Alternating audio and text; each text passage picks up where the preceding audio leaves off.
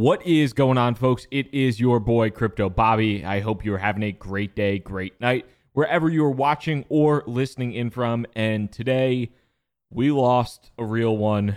We've lost an OG. It's time to pour one out for one of the GOAT shitcoin exchanges from back in the day. One of the most popular exchanges of 2017, Poloniex, otherwise affectionately referred to as Polo. And we'll actually dive into a little bit more today about what happened with Polo in general and how Circle's $400 million acquisition of Poloniex was probably, if not pretty clearly, the most obvious M&A blunder, merger and acquisition blunder of the young crypto industry to this day. Sure, we'll see some other worse ones in the future, but probably the worst M&A move we've seen in the crypto world to this day.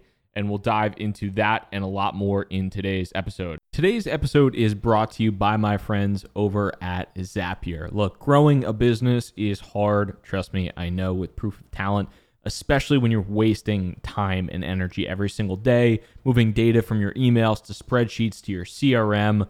That type of stuff should happen automatically, right? Without having to lift a finger, and Zapier can help. Zapier is the easiest way to automate all of your work. It connects your business software and handles the work for you so you can focus on the things that matter. At Proof of Talent, I use Zapier to connect my applicant tracking system to my website and automate the sending of emails to the people that I work with. Saves me a ton of time, a ton of energy, and connects all my systems seamlessly. And right now, through November, you can try Zapier for free by going to our special link, zapier.com/Bobby. That is zapier.com/Bobby for your free 14-day trial, zapier.com/Bobby. So to properly set the stage here, back in February of 2018, February 26th of 2018 to be exact, Circle, which is a crypto company that's been around for a while, had the Circle app. They also had a very popular OTC platform for larger investors.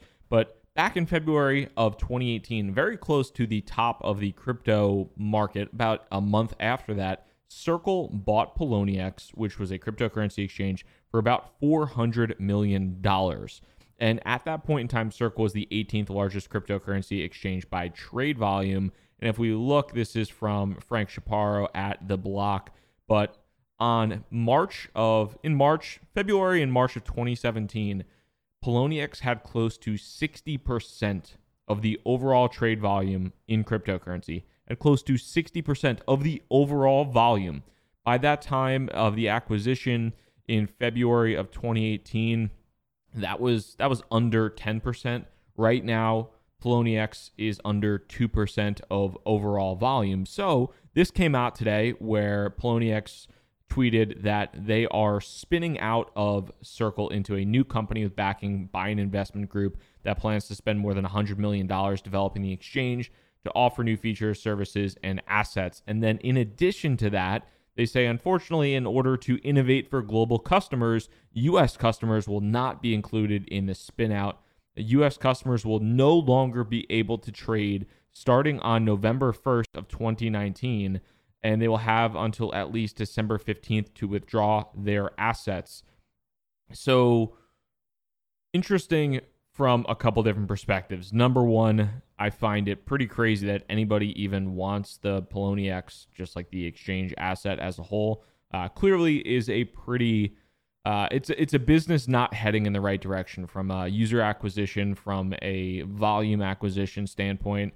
I'm sure if it's a relatively lean team, maybe if it is, then maybe it'll be profitable if they can kind of bring some volume back to the exchange. But number one, I'm relatively surprised that anyone at all, a group of investors, wanted to spin this out of Circle and to essentially buy Poloniex from Circle.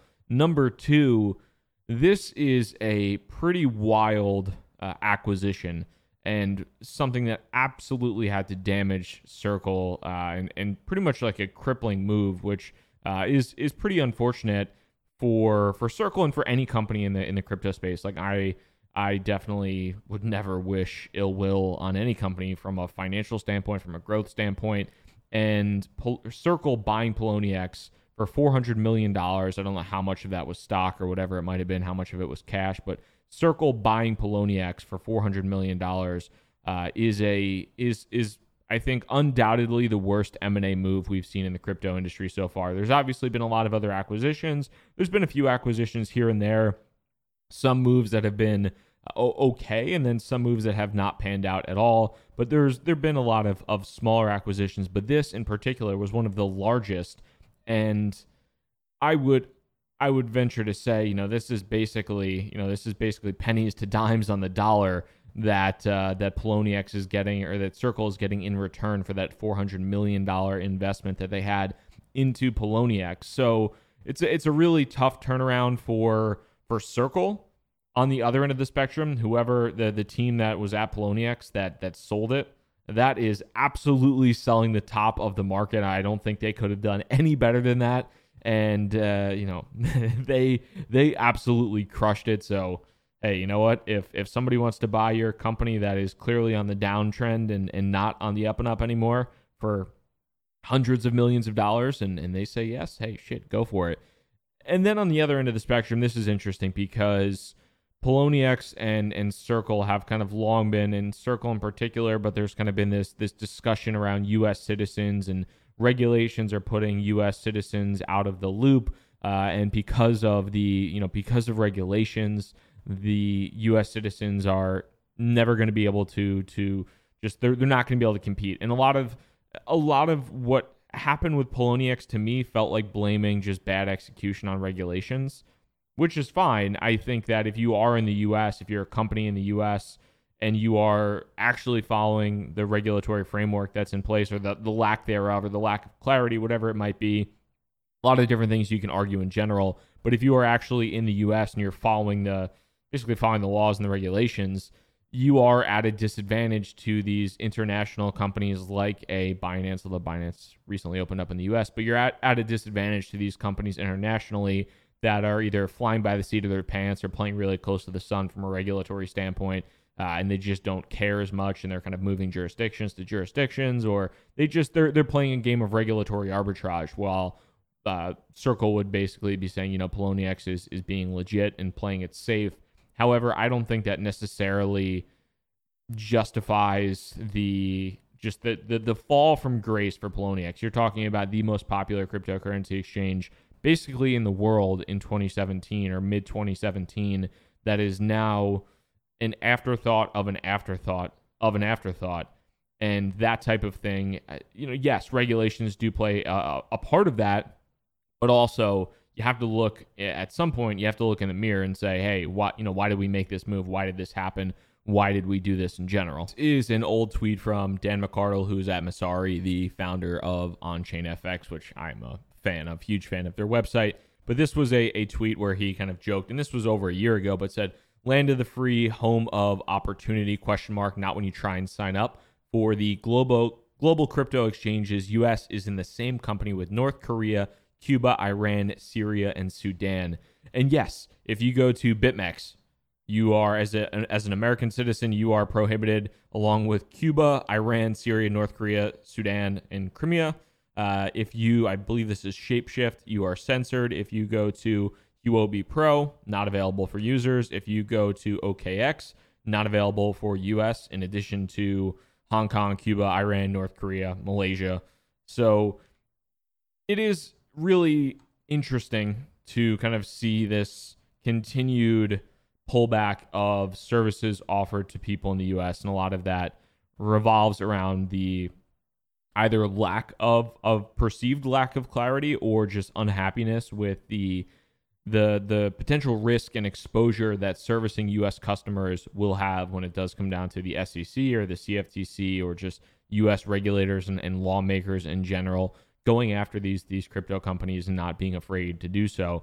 And if you are in the U.S., it does suck. There are a lot of services that you miss out on, and seems like everybody else in the world can do all these interesting things, whether it's shorting, margin trading assets on Binance, or using BitMEX, or using Bitfinex, or whatever it might be. There's a million different crypto exchanges and investment products. FTT is another one. None of them are available to U.S. citizens. And as a place that obviously has kind of been advertised as the land of the free, it's not so much home of the you're allowed to trade shitcoins anymore, because most places, and sure, there's some ways around them. Some websites are relatively easier to get around than others, but it is not an enjoyable thing for a lot of U.S. citizens when it does come down to being able to trade the assets they want to. And whether that's long, short, margin trade, it doesn't matter. It's just you're basically missing out on a lot of opportunities because of that. And on Twitter today, I joked a little bit about the Ocean's 11 scene. If you're listening on the podcast, if you've ever seen Ocean's 11, there's like the final scene where Danny Ocean's 11 are standing outside the fountains at the Bellagio, and they're all kind of longingly looking at the fountains, figuring out what they're going to do with the rest of their lives, and gain some level of satisfaction. And then one by one, Brad Pitt leaves, and the rest of them leave, and the rest of them leave. And it almost feels like we're at that scenario right now in the crypto markets. There's a little bit of like a death by boredom, or a capitulation by boredom, where Bitcoin is still up over 2x from the lows of 2018, where it was at $3,500, $3,400. So Bitcoin is still up a significant amount from that, but there just hasn't been a lot of crazy action. Volatility has been somewhat low recently, and you're starting to, at least I'm seeing these people that have been involved in the crypto space for be it 2, 3, 4, 5 years now, either just getting bored with things, becoming disillusioned with the industry as a whole, not liking how things have transitioned, not liking how the industry is shaping out from their initial beliefs. And you're starting to see this kind of one by one little capitulation that reminds me a lot of this scene in Ocean's 11, where, like I said, you have these guys that are all kind of looking back and reminiscing on their time together. And it's very much what's happening in the crypto ecosystem right now. Everybody's looking back and kind of laughing and thinking about how crazy 2017 was, and how incredible the times were, and how much money they made, or whatever it might have been. And one by one, people are like, yeah, that's never going to happen again. I'm out. One by one, I'm out. And I'm curious to see if how things really pan out from that. If that is something that really does make all that much of a difference in the long run or not. But really starting to get a feel that there is this just overwhelming feeling of boredom for a lot of people in the crypto industry, and you're starting to lose more people, at least online, than we are gaining. That's just my random thought and Ocean's 11 comparison. Haven't seen the movie in a while, but love that scene. Love Claire de Lune. It's a wonderful song. So moving forward here, are you going to miss good old Poloniex? You're going to miss the old days of the Polo troll box? Do you care in the slightest? And what are your thoughts about what happened with Polo? Was it because they stopped innovating and adding services and delisting coins and requiring more levels of KYC? Or was it not their fault? Was it just because of the regulatory environment in the U.S.? They were no longer at an advantage and they lost out because of that. Would be interested to hear your thoughts on that, and then the general state of crypto as well in the comments. So if you are on YouTube, make sure to sound off below. Would love to hear from you there. And if you're listening on the podcast, as always, hit me up on Twitter at crypto_Bobby. If you're new to the channel, make sure to subscribe. And if you've been here for a while, make sure to hit that damn thumbs up button. Peace, everybody.